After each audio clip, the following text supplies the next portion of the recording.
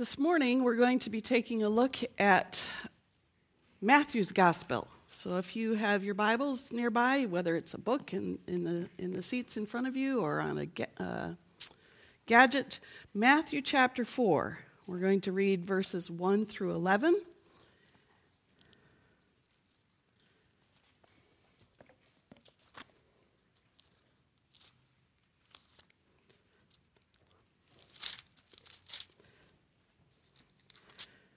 In this Bible, it's on page 1503, Matthew chapter 4.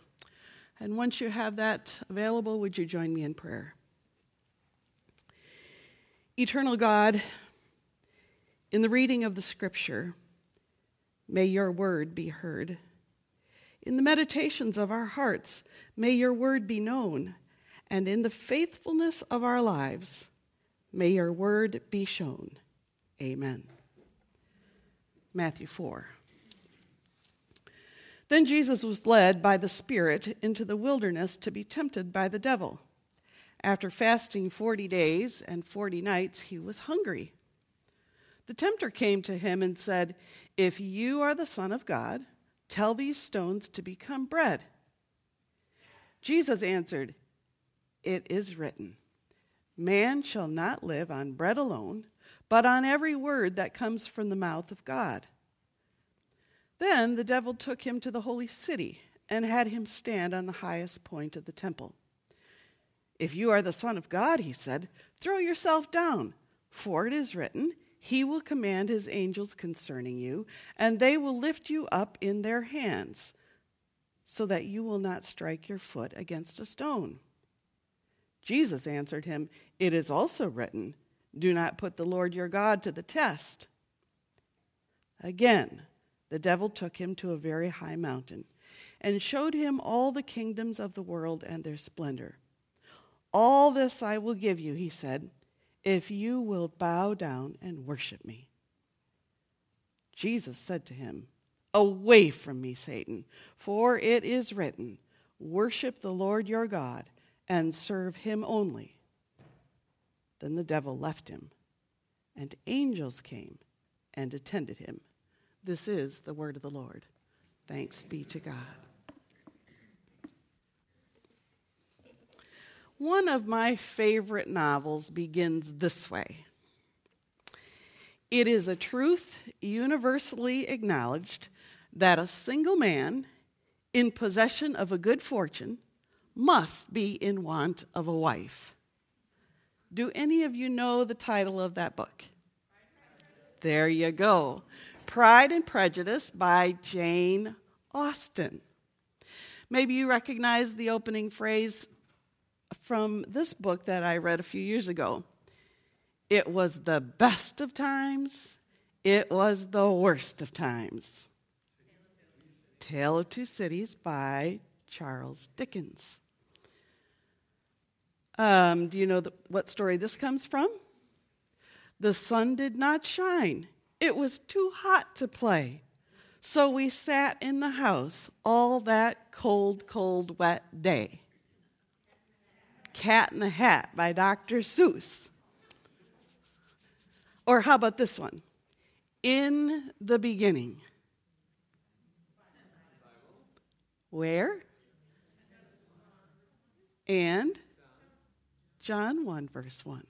See, we do know some lines from quite a few different writings. Our text for today includes several quotes from the Old Testament.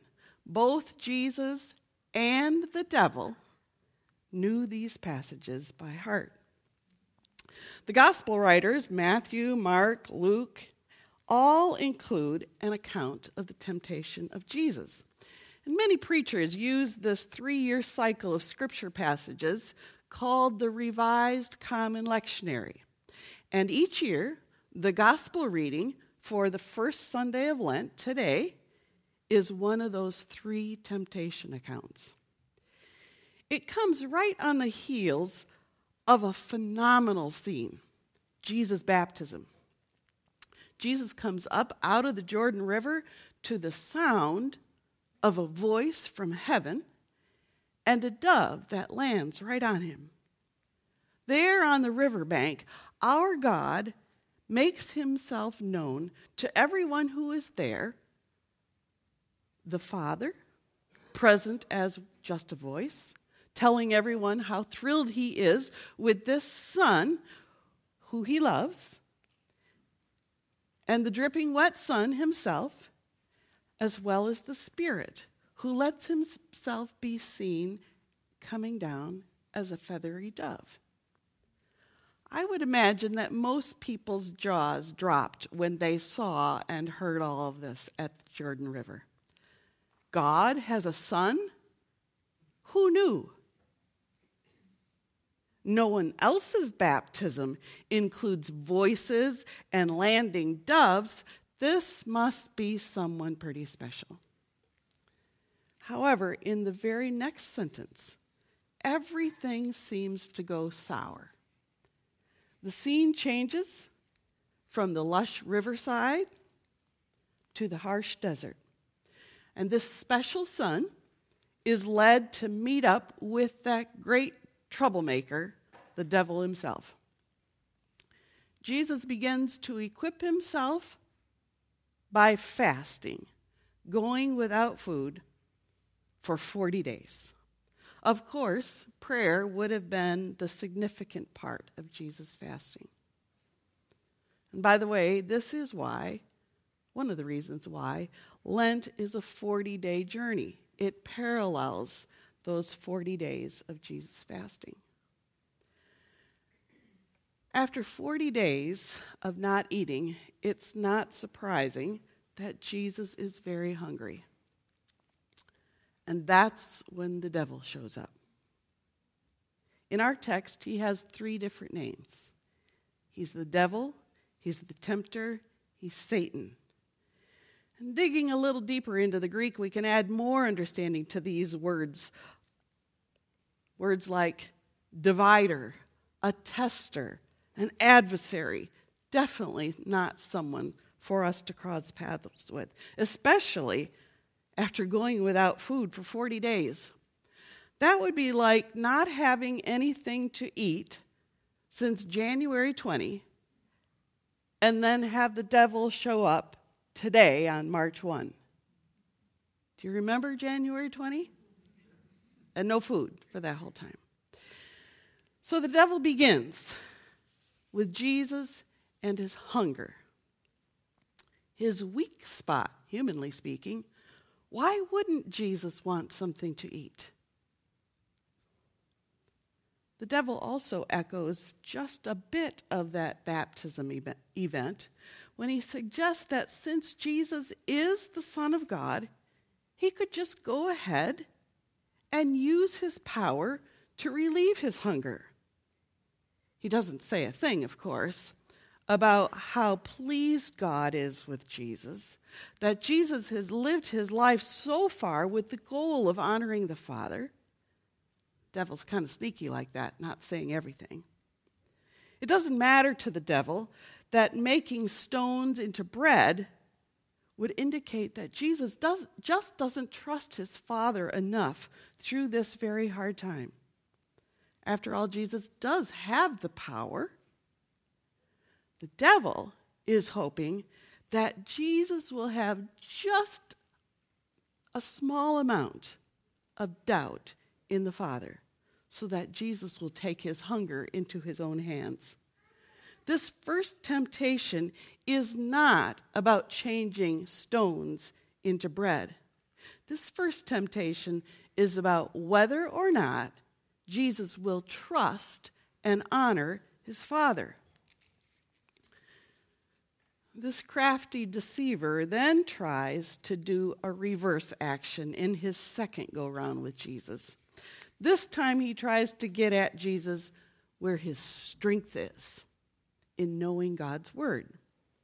At 30 years old, Jesus has learned that Old Testament very well, just like every other Jewish boy. It's safe to say, as Dale Bruner says in his commentary, that Jesus adores Scripture. The devil does not adore Scripture. He just knows it inside and out just as well as Jesus does.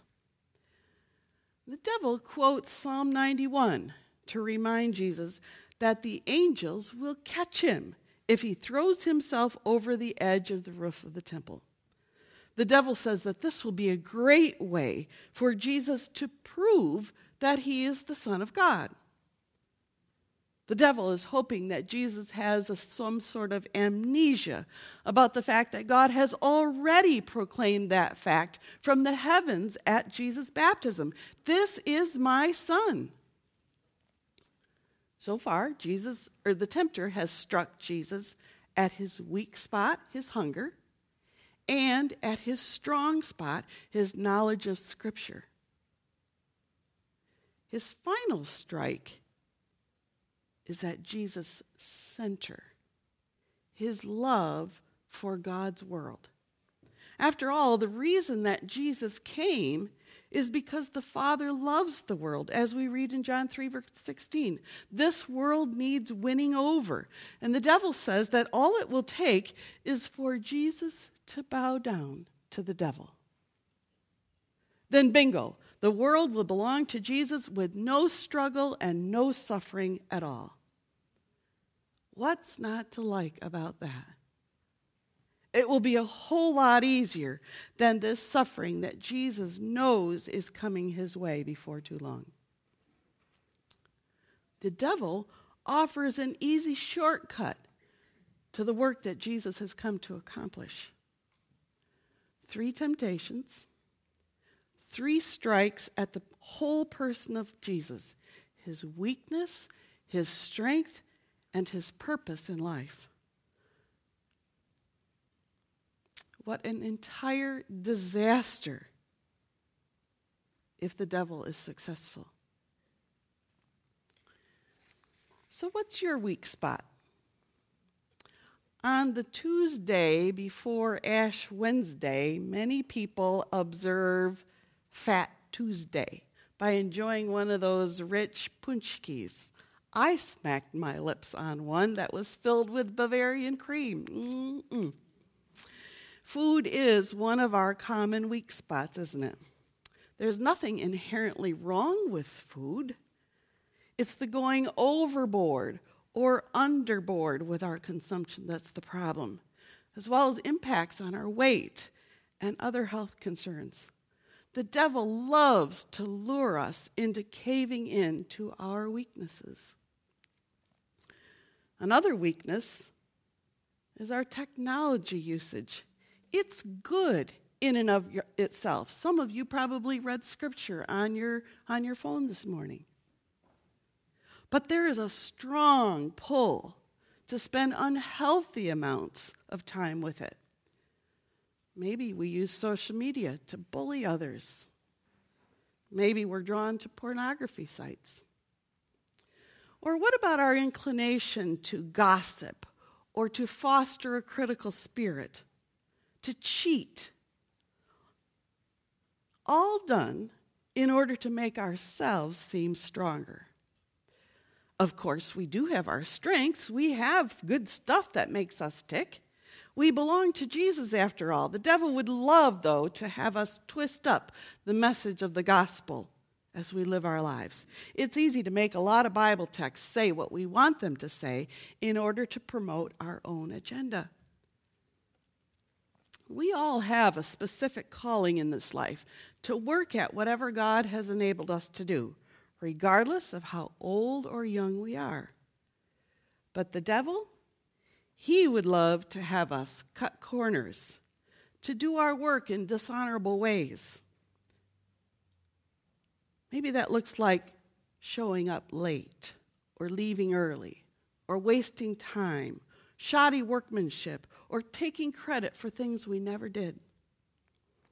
Just like he did with Jesus, the devil loves to mislead us in connection with our strengths, our weaknesses, and the way in which we are living out God's calling in our lives. As much as we would like to deny it, we have to admit that the devil has his way with us all too often. You might recall that I used the word strike to describe the devil's temptation. In some ways, the the interaction between Jesus and the devil reminds me of a baseball game. When it comes to strikes, the rule is 3 strikes and you're out. So who is striking out whom in our text? Who's out of the game? So far, it seems as if the devil has thought of everything in order to get Jesus to fail or strike out in some way. But wait, the devil is not the only one speaking in our text this morning. Every time the devil does his deceiving prompting, Jesus responds with this opening line, throwing his own strike. It is written. Now that might not seem like a big deal until we check it out in the Greek. And some of that job belongs to me to go to my little resources in my computer about that Greek stuff and help you appreciate it. That word in the Greek is graptai. And Jesus, when he says that word, uses a very special Greek perfect verb tense. Grammar stuff is not always boring. It's pretty exciting sometimes. And today is one of the times. That writing that Jesus refers to and speaks about is to be understood as fully complete and having ongoing, lasting effects for the readers. If we could listen to Jesus speak that Greek word translated in English, it would sound very powerful. It is written, or maybe written. And this comes from a man who has just spent 40 days fasting in the desert. He's only relying on something written in a book that he doesn't even have in his possession at the moment. The words that Jesus quotes come from his memory, his heart that he learned so well as a young Jewish boy. He trusts those words that are written in the Old Testament. As Dale Bruner says, when Jesus confronts the devil, he puts him down by means of a book. So when the devil tries to get him to make bread out of those stones, Jesus quotes words that are written in the book. It is written, he says. People don't just live on bread. They live on every word that comes pouring out of God's mouth. That means trusting God for everything. The Father has already announced that Jesus is his Son. There's nothing more to prove. It has already been spoken. To make bread would be to doubt that marvelous baptism announcement of sonship. Looks like the devil has just suffered his first strike. Up on the temple tower, Jesus thinks about the quote that the devil gave about the angels giving protections. It is part of what is written in the book. The devil even says, it is written. But the devil doesn't use it in line with the other parts of the book. Here he's brought Jesus to this high and holy place, uses some of the holy words that are written in the book, and then says, jump!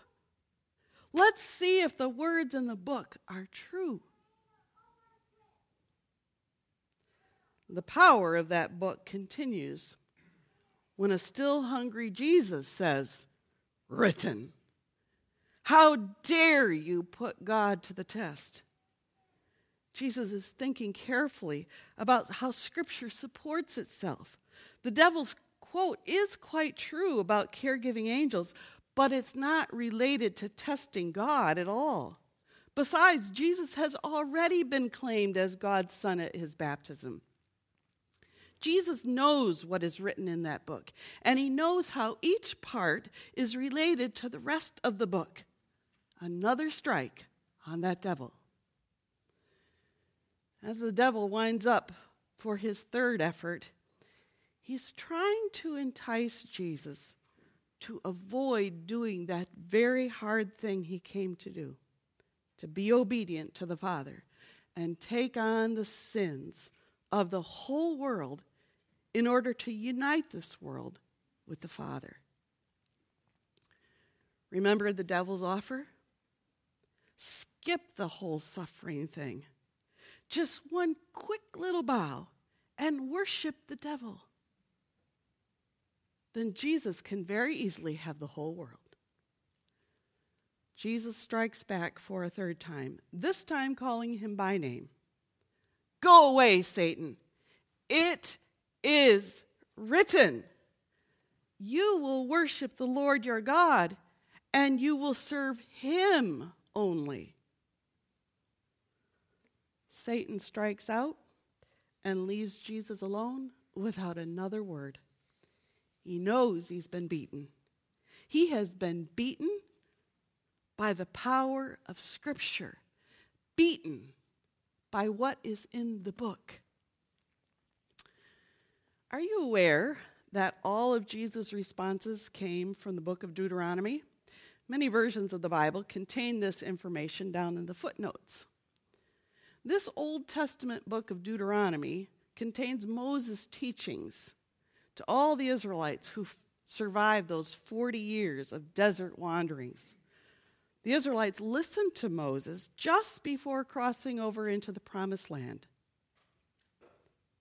The English title of this book literally means the law a second time. But its Hebrew title comes from the first phrase of the book of Deuteronomy in chapter 1. Verse 1, these are the words. It is written. These are the words from God himself. These words from Deuteronomy are the words that Jesus uses to give his response to the devil. These are the words that enable him to resist every temptation that the deceiver has to offer. And after this exhausting but obedient ordeal, now God sends his angels to care for his son. Once again, God has good reason to be very pleased with his son. Jesus did not try to prove anything. He only did what he came to do, bring glory to his Father by being obedient, obeying the words that are written in the book. It is written.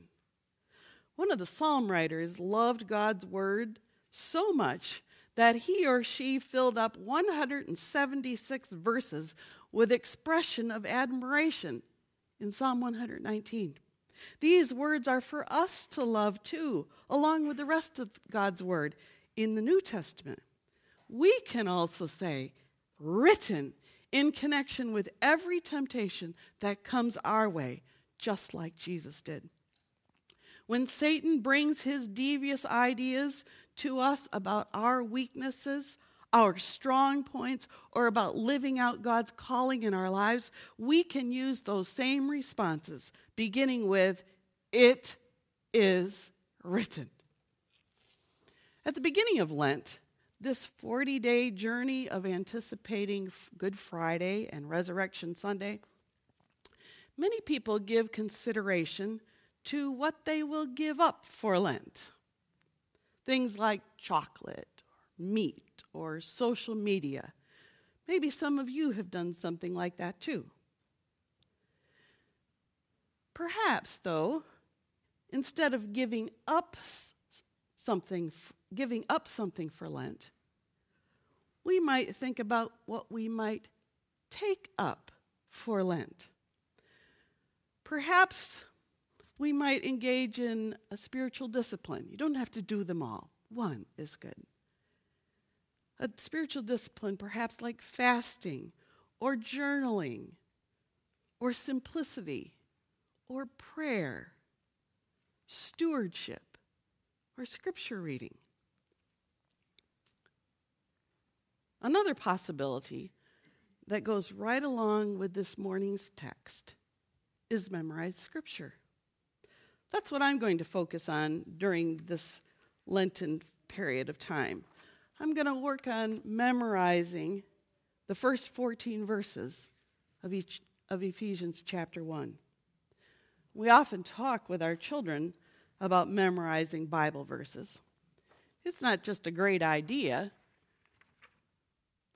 for kids, it's a great idea for us grown-ups too. Maybe we could join with family or friends and make a commitment to memorizing a Bible passage. We'd be following right in Jesus' footsteps of filling our hearts and our minds with God's word. Then we too can say, written in the book, whenever the devil tries to have his way with us. Most mornings, I use this little book. It's called Seeking God's Face. The subtitle is Praying the Bible Through the Year, and I use this during my prayer time. It's another way to get what is written in the book into our hearts. The fact that we took time for confession in our morning worship today is evidence that we still fail to live out what is written in the book. God knows that about us. And so he gives us hope in many places in Scripture, but this one in particular from Hebrews. Because Jesus himself was tested by what he suffered, he is able to help those who are being tested. For we do not have a high priest who is unable to sympathize with our weaknesses, but we have one who is in every respect tested just as we are, yet without sin. Let us then approach the throne of grace with boldness so that we may receive mercy and find grace to help us in our time of need. During this time of Lent, we would do well to contemplate Jesus' suffering, including this huge battle with the tempting devil. Theologian Jeffrey Russell puts it this way: the central message of the New Testament is salvation. Christ saves us. What he saves us from is the power of the devil. If, however, the power of the devil is dismissed, then Christ's saving mission becomes meaningless. When we gather around the table this morning, we do think about Jesus' pain and his suffering. But if that's all we think about, then those thoughts are not much more than empathy pains. What really makes our eating and our drinking together at the table truly special is our victory celebration of this battle between Jesus and Satan. Jesus knows all about our struggles with our sin. He knows we can't conquer it on our own. So he did it for us.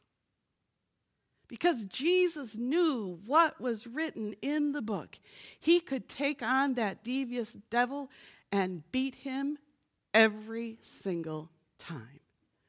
Thanks be to God for letting all of us share in that victory. Amen. Please pray with me. Heavenly Father, we've been hearing about your word this morning, about what is written in the book. There are dozens of copies of it right here in this room and even more in our homes. Forgive us for leaving it closed so many times, for not allowing it to be poured out into our hearts on a regular, faithful basis. Give us a hunger for everything that is written in your book. We proclaim to you, O God, as Martin Luther wrote, that though this world with devils filled should threaten to undo us, we will not fear, for God has willed his truth to triumph through us. The prince of darkness grim, we tremble not for him. His rage we can endure, for lo, his doom is sure. One little word shall fell him. That word, above all earthly powers, no thanks to them, abideth. The Spirit and the gifts are ours through him who with us sideth.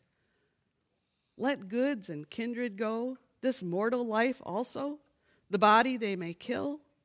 God's truth abideth still, his kingdom is forever. We give you thanks for your word, for everything that is written in your book, and for Jesus our Savior, the Logos, the Word, who was with you from the very beginning, and in whose name we pray. Amen. Please join us to sing.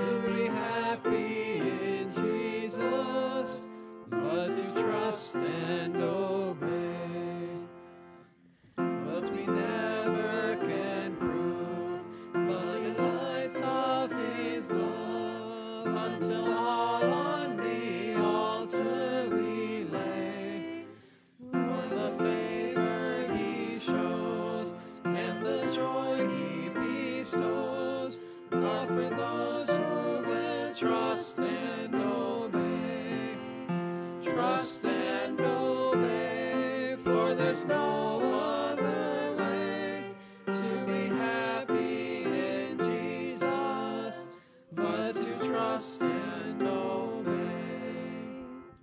And in fellowship sweet, we will sit at his feet, or we'll walk by his side in the way. What he says we will do, where he sends we will go. Never fear, only trust and obey. Trust and obey, for there's no other way to be happy in Jesus, but to trust and obey.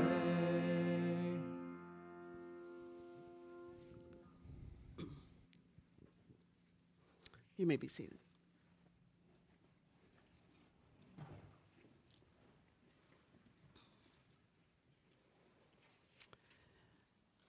God has fed us from his word, and now we have the privilege, as we do usually on the first Sunday of every month, to be nourished at the Lord's table. So, people of God, lift up your hearts.